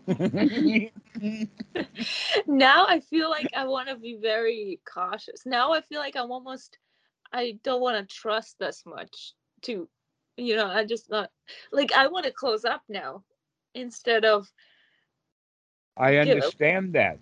And that's a natural. Remember the whole point about Nietzsche. Remember the whole point about sometimes you feel open and sometimes you feel closed. That's okay. Be satisfied with what you are in any particular moment. That it's okay for you to close down and not give out money because you hmm feel that you've been burned. But the other part that I'm mentioning is that you can go through that whole process in a satisfied way, or you can go through that process dissatisfied. This is your choice. So when people come to borrow money, you can tell them no and be joyful and happy with them, or you can tell them yes and be joyful and happy with them. But the hmm money, like I say, is optional. But the skill is the skill of being able to handle that situation, and the situation of somebody going to borrow money from you is very much like you being stranded in the airport. Going back to the earlier part of our conversation, it's the same thing. When somebody comes for money, they're in pain. They would have not come for for money if they didn't have a problem. And Well, they so, don't even they don't even come. It's just me being generous, like because I have and I can share. all right, well, But be I have nothing. generous with your I, joy. I, yeah, and I think you They need remember your the joy model more than they need your money. Go ahead, Don. Debbie. Samaraj, we spoke about this generosity and compassion and its relation to self-preservation. I think Anna could benefit from that lesson that you were telling the other day that compassion doesn't mean when I see somebody drowning, I also get off the boat and join him. It means I stay in the boat and I throw the rope to him. So you hmm don't have to drain yourself financially to be generous. You hmm can make sure that you can sustain yourself and then be generous. So that's a little bit of hmm moderation going on, but the feeling of compassion or generation should it's the same no matter how much you give, how many times you give. In that present moment, that feeling of generosity that you're experiencing is the same. Yeah, and that feeling is good, and Yeah. it is a Hmm. very pleasant feeling. Exactly. It certainly is. And that feeling can be expressed as the Pali word mudita, which Mhm. means that it's now to be spread back.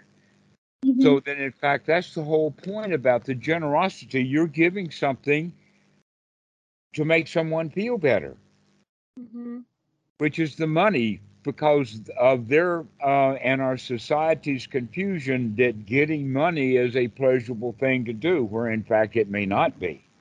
hmm Yeah. Especially if you're signing away your life. I mean, selling your soul to the devil or mortgaging your soul or all of that kind of stuff. And I'm not talking about actualities, I'm talking about the way we feel about it, the Mhm. way we feel about money. Okay, hmm and that the way that you can begin to cultivate that is that you're satisfied with the amount of money that you have. And if you're wanting to spread joy, then spread joy. You don't have to give away money to spread joy. hmm Yeah, I understand. I feel like That it's often I it's not the money. Yeah, Sometimes yeah. people will receive money and be joyful, and sometimes people will receive your gift and resent you for it. You cannot control how other people are going to respond. You can't control how other people feel. You can't control other people's thoughts, but you Well, can it control your almost, own. yeah, it makes me, I guess, feel more like empowered, I guess, when I help others. And that's like selfish. Right. Okay. So be powerful and give them marvelous gifts of smile. Give them a $5 smile or a 5 rupee smile.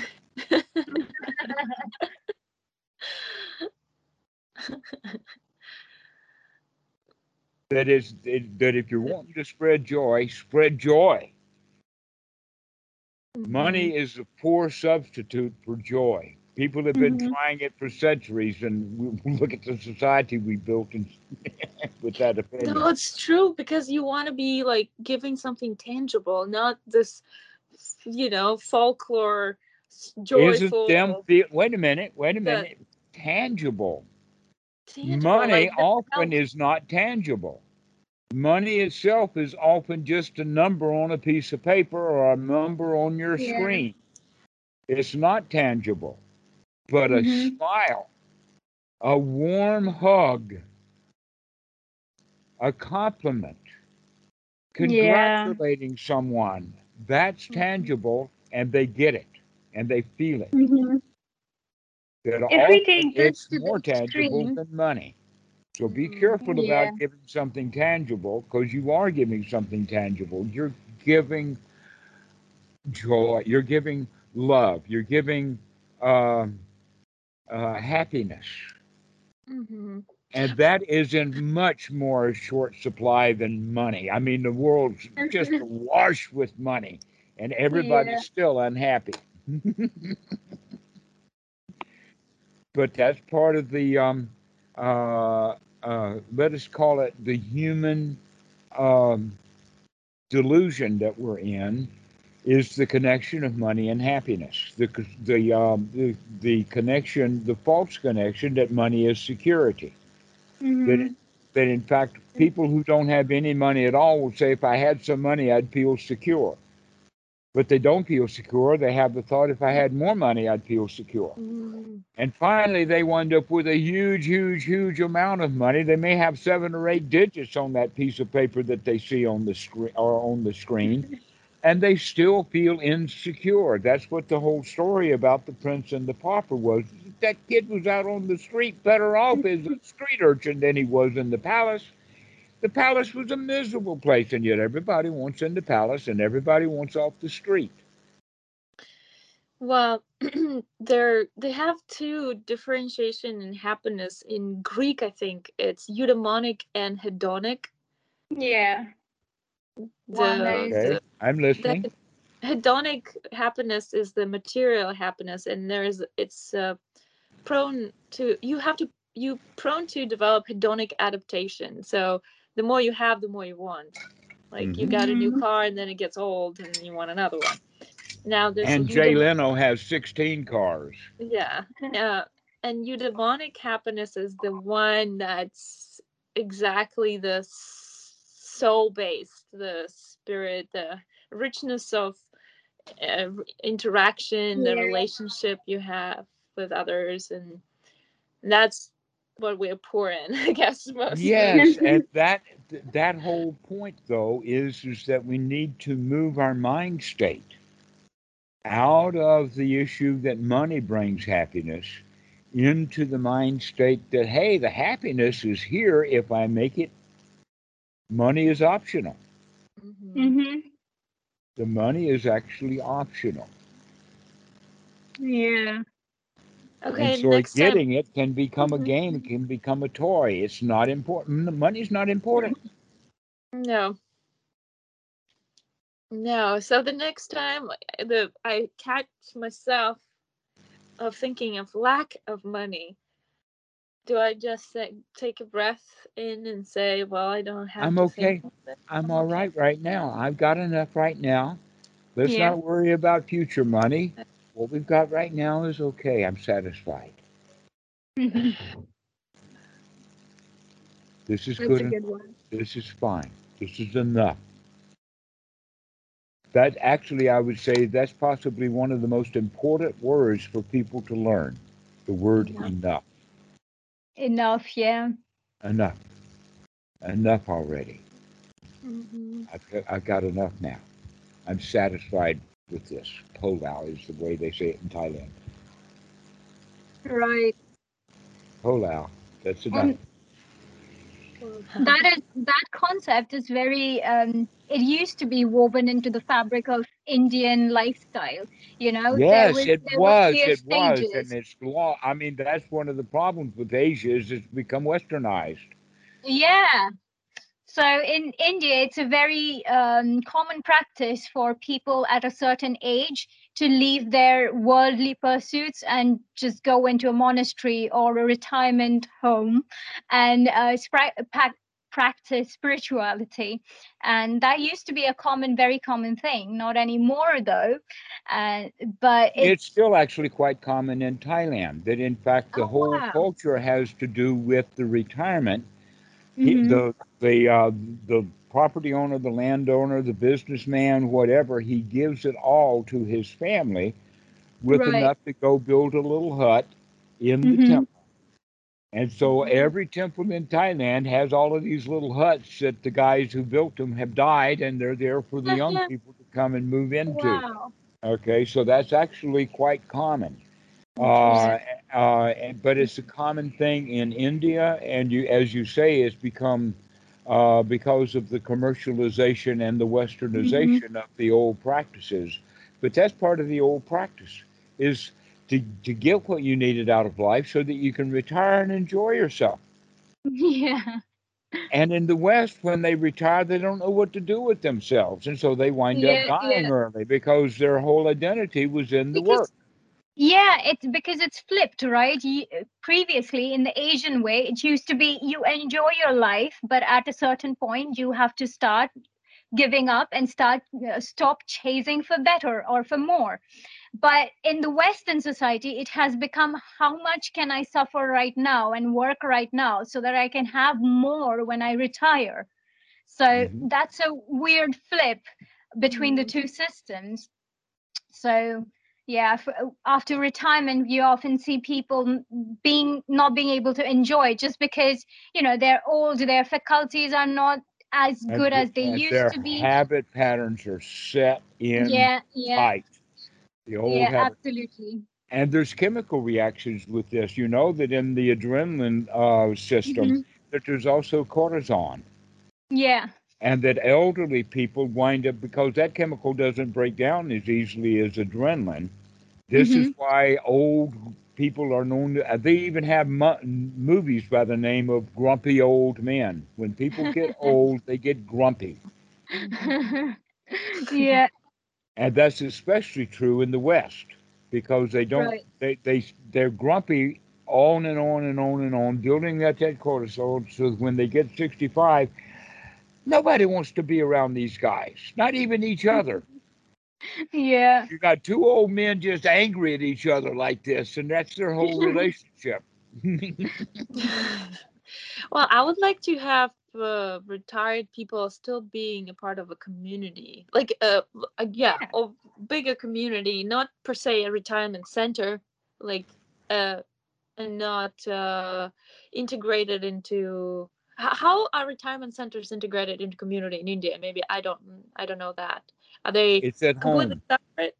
Generally, it's at home, as Oh, it's opposed okay. Yeah. to then. In fact, here in Thailand, for instance, there's almost, but there are a few, but there are so few of them that they are remarkable because they're there, and that is retirement villages, retirement homes, and that kind of thing is Mm. almost non-existent in Thailand. Yeah. The reason it does is because of the fact you could go so far as to say it's because the Watts have not been doing their job because most of those people would go live in the Watt. Let us say the Hmm. old lady is 56 and because of a bus accident or something, that she's alone and all of her family is dead. What's she going to do with her life? The answer is she's going to go live in the Watt and she'll be happy there. Yeah. Mhm. And because of that, there are so few retirement places, but there are some. But I'd say Mhm. there's probably less than 1,000 people in Thailand in retirement places. And I know Mhm. Right. retirement places in the United States, one retirement place with 1,000 people. Yep. Okay, so that's the problem with these retirement communities is it's almost like a warehousing. It Mhm. almost is a hospital setting. Yeah. Yeah. That's just. Okay, so That's I very know much. because I've been in, that was my family's business, Oh, I see. long-term care facilities. And so it's interesting about the medication because the medications are not always, they're never forced, Mm-hmm. but it has to do with what does the word force mean? You cannot Mhm. force a Right. patient, yeah, you cannot force a patient to take the medicine if they're absolutely adamant about not taking it. But there's a whole lot of tricks you can use to get them to take their Yeah, medicine. you can convince them. And what's the definition of convincing? And where do we draw the line, Yeah, what right? is the word convince? And how many fingers do I have to have on your throat to convince you? Right. Yeah. And so that it's very much a hospital setting when Mm-hmm. people Yeah. don't need to be in the hospital. They don't need to be in these retirement communities. Mhm. Yeah. One of them that I know of that I had an aunt that we tried to talk her out of it, but she paid the money anyway. And the place that she lived was more like a hotel. Oh. It really that- was. I mean, it had a great big lobby and a great big hotel. I mean, it really was spiff until you got to the individual rooms, and the rooms themselves looked like hospital rooms. Oh. Mm. No. Right. Yeah. That's not. Yeah, I think there is again a decision to be made about how much we want to protect and bubble wrap people just because they're old, and how much do we want to let them live their life in an adventurous, responsible, and autonomous way.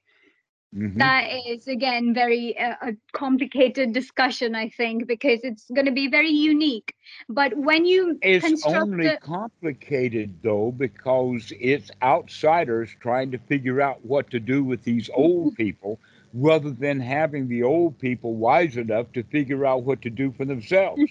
Mhm. yeah, Well, that's there are blue zones here in the world, right, where disproportionate amount of people live over 100 years uh, within the community, and their way of living includes them not retiring but being basically a helpful part of a community. So they're taking care of I kids or. would agree with that. But in fact, the thought that I have had is let's combine retirement communities with daycare Yeah, yeah. that's perfect. so Only that the old people have a chance to being around young people, little kids, and playing with them, and the Mhm. little kids get, let us say, a wide variety of people to deal with. That Right.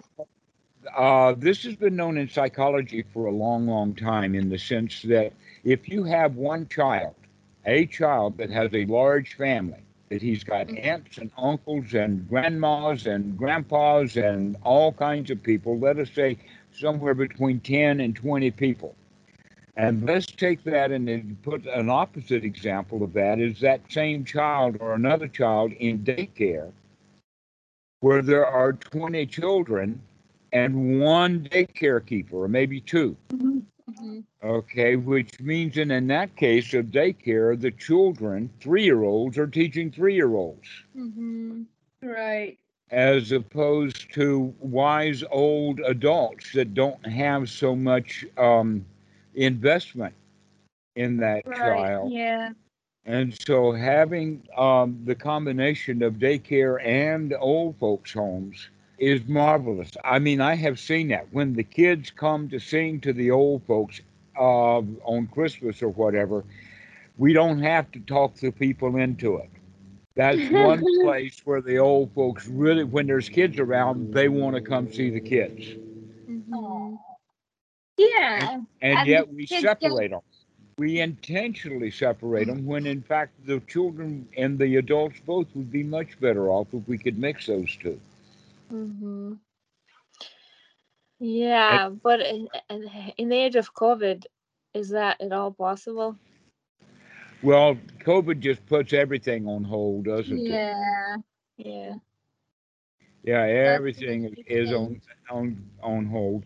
But the human race has made it through Mm-hmm. other epidemics, at Mm-hmm. least three black plagues, bubonic Mm-hmm. plagues. We know of them in ancient history. We know them in Mm-hmm. the Middle Yeah. Ages. We've seen them in 1904 and 5, huge outbreaks of the flu. We had the Spanish flu epidemic in 1918.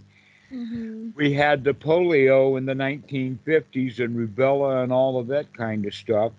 And to look Mm-hmm. at the fact that, never mind that there are people who are resistant to the vaccines, by and large, most people in the UK, in India, many people in the United States, the population of Thailand, and I would say many other places, are very grateful for the fact that this vaccine is going to save millions and millions of people that could have died the way that they did with the Spanish flu. Yeah. Mm-hmm. That in fact they say that in Europe the bubonic plague wiped out 2/3 of the people. Mm-hmm. Yeah. Yeah. Yeah. Okay, Yeah. we're not going to have that. We can get over this COVID. There will be Mm-hmm. those who are resistant to it, but to be honest with you, the people who have that kind of mentality, humanity could do without them anyway. Mm-hmm. That's kind of Humanity has true. taken care of itself.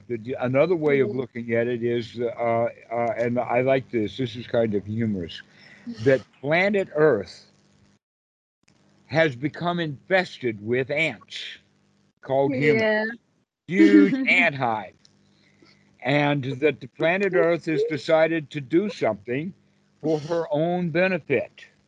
Mm-hmm. And what could have done better than that? Because I mean, the skies have been filled with the smoke of airplanes.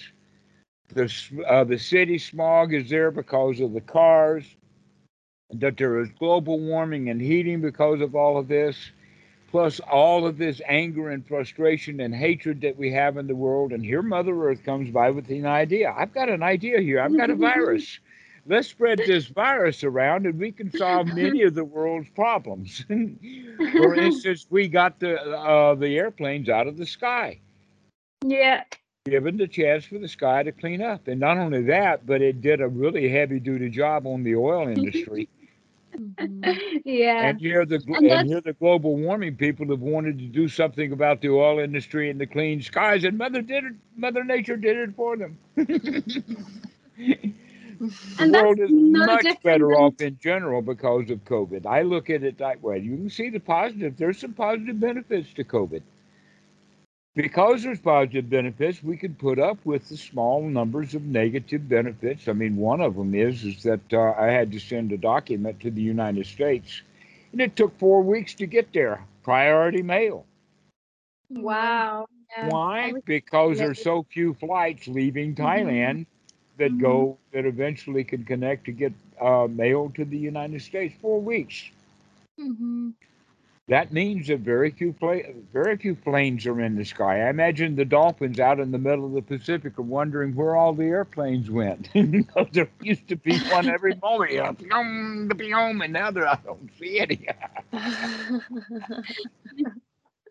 What you said is very interesting because it's not different to survival of the fittest, right? So it's like all of these crises that human population had experienced. If we take a look at it from an evolutionary perspective, people who coped healthily with that situation kind of made it, right? And Hmm. same with this virus. So people who are, making the obvious choice, not making the obvious choice, like sanitizing hands and just not taking vaccines and all of that, we can think of that as getting rid of people who are not maybe fit for survival. You said it in a much more elegant way than I, almost making it It's acceptable. true. I'm just saying, hey, let all those fools just croak themselves to death. It's not my problem. Yeah, yeah, Oh my God. Where's your compassion? Well, that's my compassion, but my compassion is for Mother Earth. right. Oh, well, that's right. That's Or another. we can say our compassion is in pointing out that they are doing something obviously ineffective. They're harming Mm-hmm. themselves.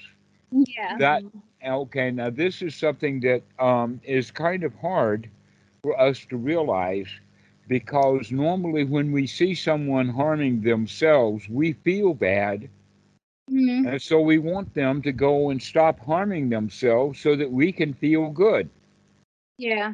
If we're to the position that we can let them harm themselves and I can still feel good while they're harming themselves, then that means that now I'm absolved of the responsibility of fixing them when they Yeah. think that they're not broken because they're quite comfortable and happy out there harming themselves. Yeah.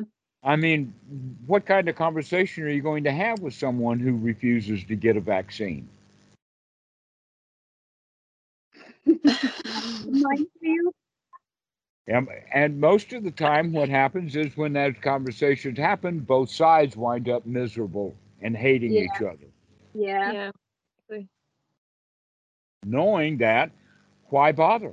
Let's get our vaccines. Let's take care of ourselves. Let's wear the mask. Let's do what's needed because that's what wisdom presents us. And when we do everything that we need to do wisely, then we can feel safe and secure and comfortable, knowing that Hmm. we've done what needed to be done to Yeah. where those other people who are refusing to take the virus, deep down inside, there's those questions. They Yeah. feel insecure. In fact, it's because they feel insecure that they won't take the vaccine. And so Hmm. they're left with no options other than feeling insecure, unsafe, and uptight. Hmm. Mm-hmm. Absolutely. That's their only choice. They don't recognize that they have another choice, and that is they can refuse the vaccine. I can't think of why they would, but you can refuse the vaccine and still feel good. But most of them don't. Almost nobody does. When they're refusing Yeah. the vaccine, it's because they're afraid of it. Yeah. And Yeah. that And gives rise to justification, rationalization, and all of those nasty defense mechanisms. mhm, where wisdom would say, hey, it would be better. I mean, just the statistics, and we know the statistics are that more than 200 million people have had these vaccines and nobody's croaked. Hmm. And yet, look at the number of people who are dying. It's still at 1,500 people a day are dying in the United States, all of them because of Wow. lack of coronavirus vaccine. Mm-hmm. Now, at least the United States has some fairly good statistics simply because there's so many different places. I've heard that, for instance, the Florida government is trying to fix the figures, but the Oh. hospitals don't agree. The hospital figures don't agree with the government's figures. Well, Florida has always been very special. Well, Florida has always been in the South, Yeah. and that Let's put it that. explains a lot.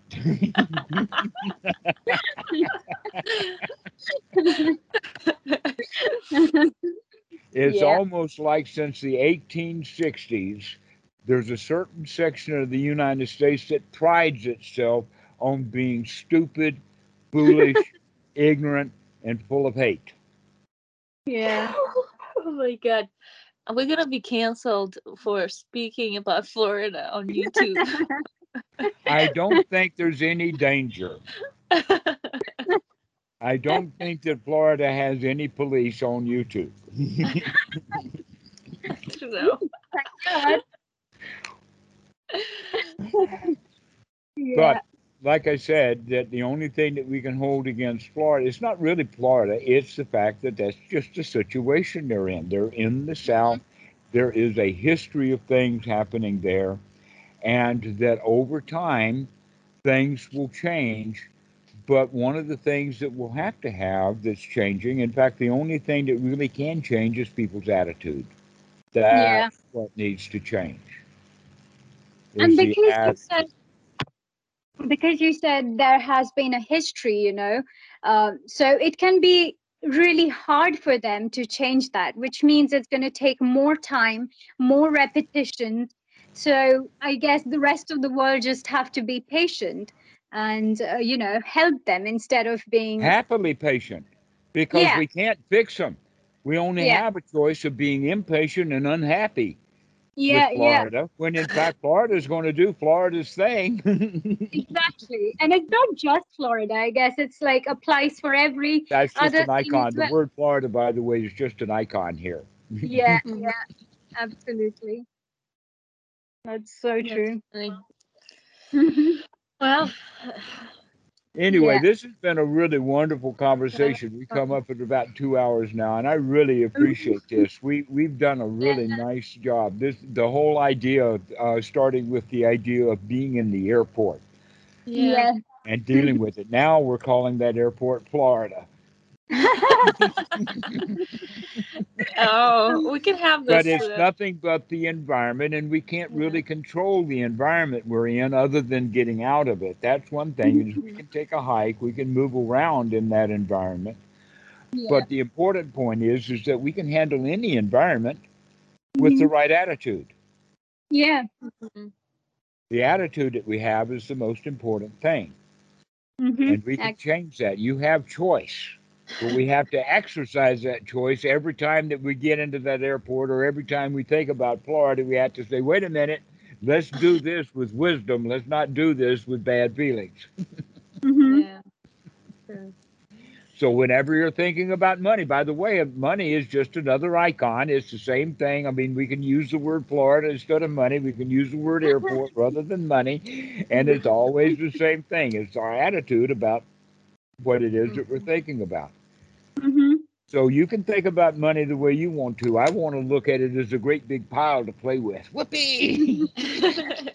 You see them doing that in movies sometimes. What do you do with all this money? Well, let's play with it. That's what we do with it. That's only in movies. I doubt in real life anybody feels comfortable with playing with money in case they lose some. Right. Well, that's Yeah. because they think money is important. Yeah. You can't play with it. That's too important. Yeah. Reminds me of the little story about the little girl who really loves Barbie dolls, but the family's been buying her the cheap knockoffs that cost about $1. And one of the aunts decided that she's going to get her a real Barbie doll with all the accoutrements, and spend $60 on this Barbie doll, gives it to the kid, and the first thing the kid does is undress the Barbie doll and throws the clothes away, pulls the leg off of it, and the aunt saying, "What are you doing?" And the kid says, "I'm playing with the kid. Thank you for your Barbie doll." Because the kid doesn't see the difference between the knockoff $1 Barbie doll and the $60. That's the adult who Yeah. is putting it is important. This doll is important because it costs $60, and it's $60 is important money. Mhm. Yeah. And We so she often winds up feeling bad where the kid's having a ball with that doll. yeah, we often don't finish the sentence, right? Money is important for me or for you. It's not important in general, but it's Not in only general. me or you. Yeah, Yeah. the Democrats are always willing to spend somebody else's money. It's only the Republicans who keep saying, "You can't do that. That's mine." Mhm. Yep. So that's That's how we work with money, is stop seeing it as mine, stop seeing it as I need it, and start seeing it as a toy to play with. Mhm. Mhm. Yeah. I understand. I'll have to probably revisit and Well, practice a little bit remember, more that's right. of Revisit, it. remember, Yeah. repractice, think Right. it over, Yep. recognize that, hey, this is a toy to play with. Yeah. But you're Yeah. doing great. Yeah, you are doing. I mean, I am so pleased Well, with you, thank Anna. you. You have come so far. You're doing great. Oh As my Well, God, that's nice have coincidence. you been smiling throughout this conversation today? And what does that tell you? That's right. You have. I haven't seen you burst out in tears. Oh, poor me! Not one time in this talk. Oh me, yeah, yeah, exactly. That's quite a change. Talking about money. Yeah. And Debbie, Yeah. you've been marvelous as usual. Also, I really like that we have these conversations because I know that the little things that I'm giving you as tidbits, you could put that into your Oh practice. yeah, I mean, the yeah, kind of practice that absolutely. you're dealing with other people. I can see that you're going to be a marvelous first quality psychologist. Thank you. Yeah, good job, Okay, Debbie. now I'm gonna have to decide whether I'm gonna have performance anxiety or not. Well, that's up to you. You can have Yeah, your performance anxiety right here, right now, and get it over with. yeah. Amazing, guys. This is so enriching for me as well. It's always lovely to talk to Dhammaraja, but Anna, you have been brilliant as well. So thank you. Oh, well, yeah, no problem. Excellent. I All can right, bring guys. We'll see it. you next time. Thank Thank you. you so much. This Take Yeah, has care. been thank a you. great Bye talk. bye. Okay, bye bye.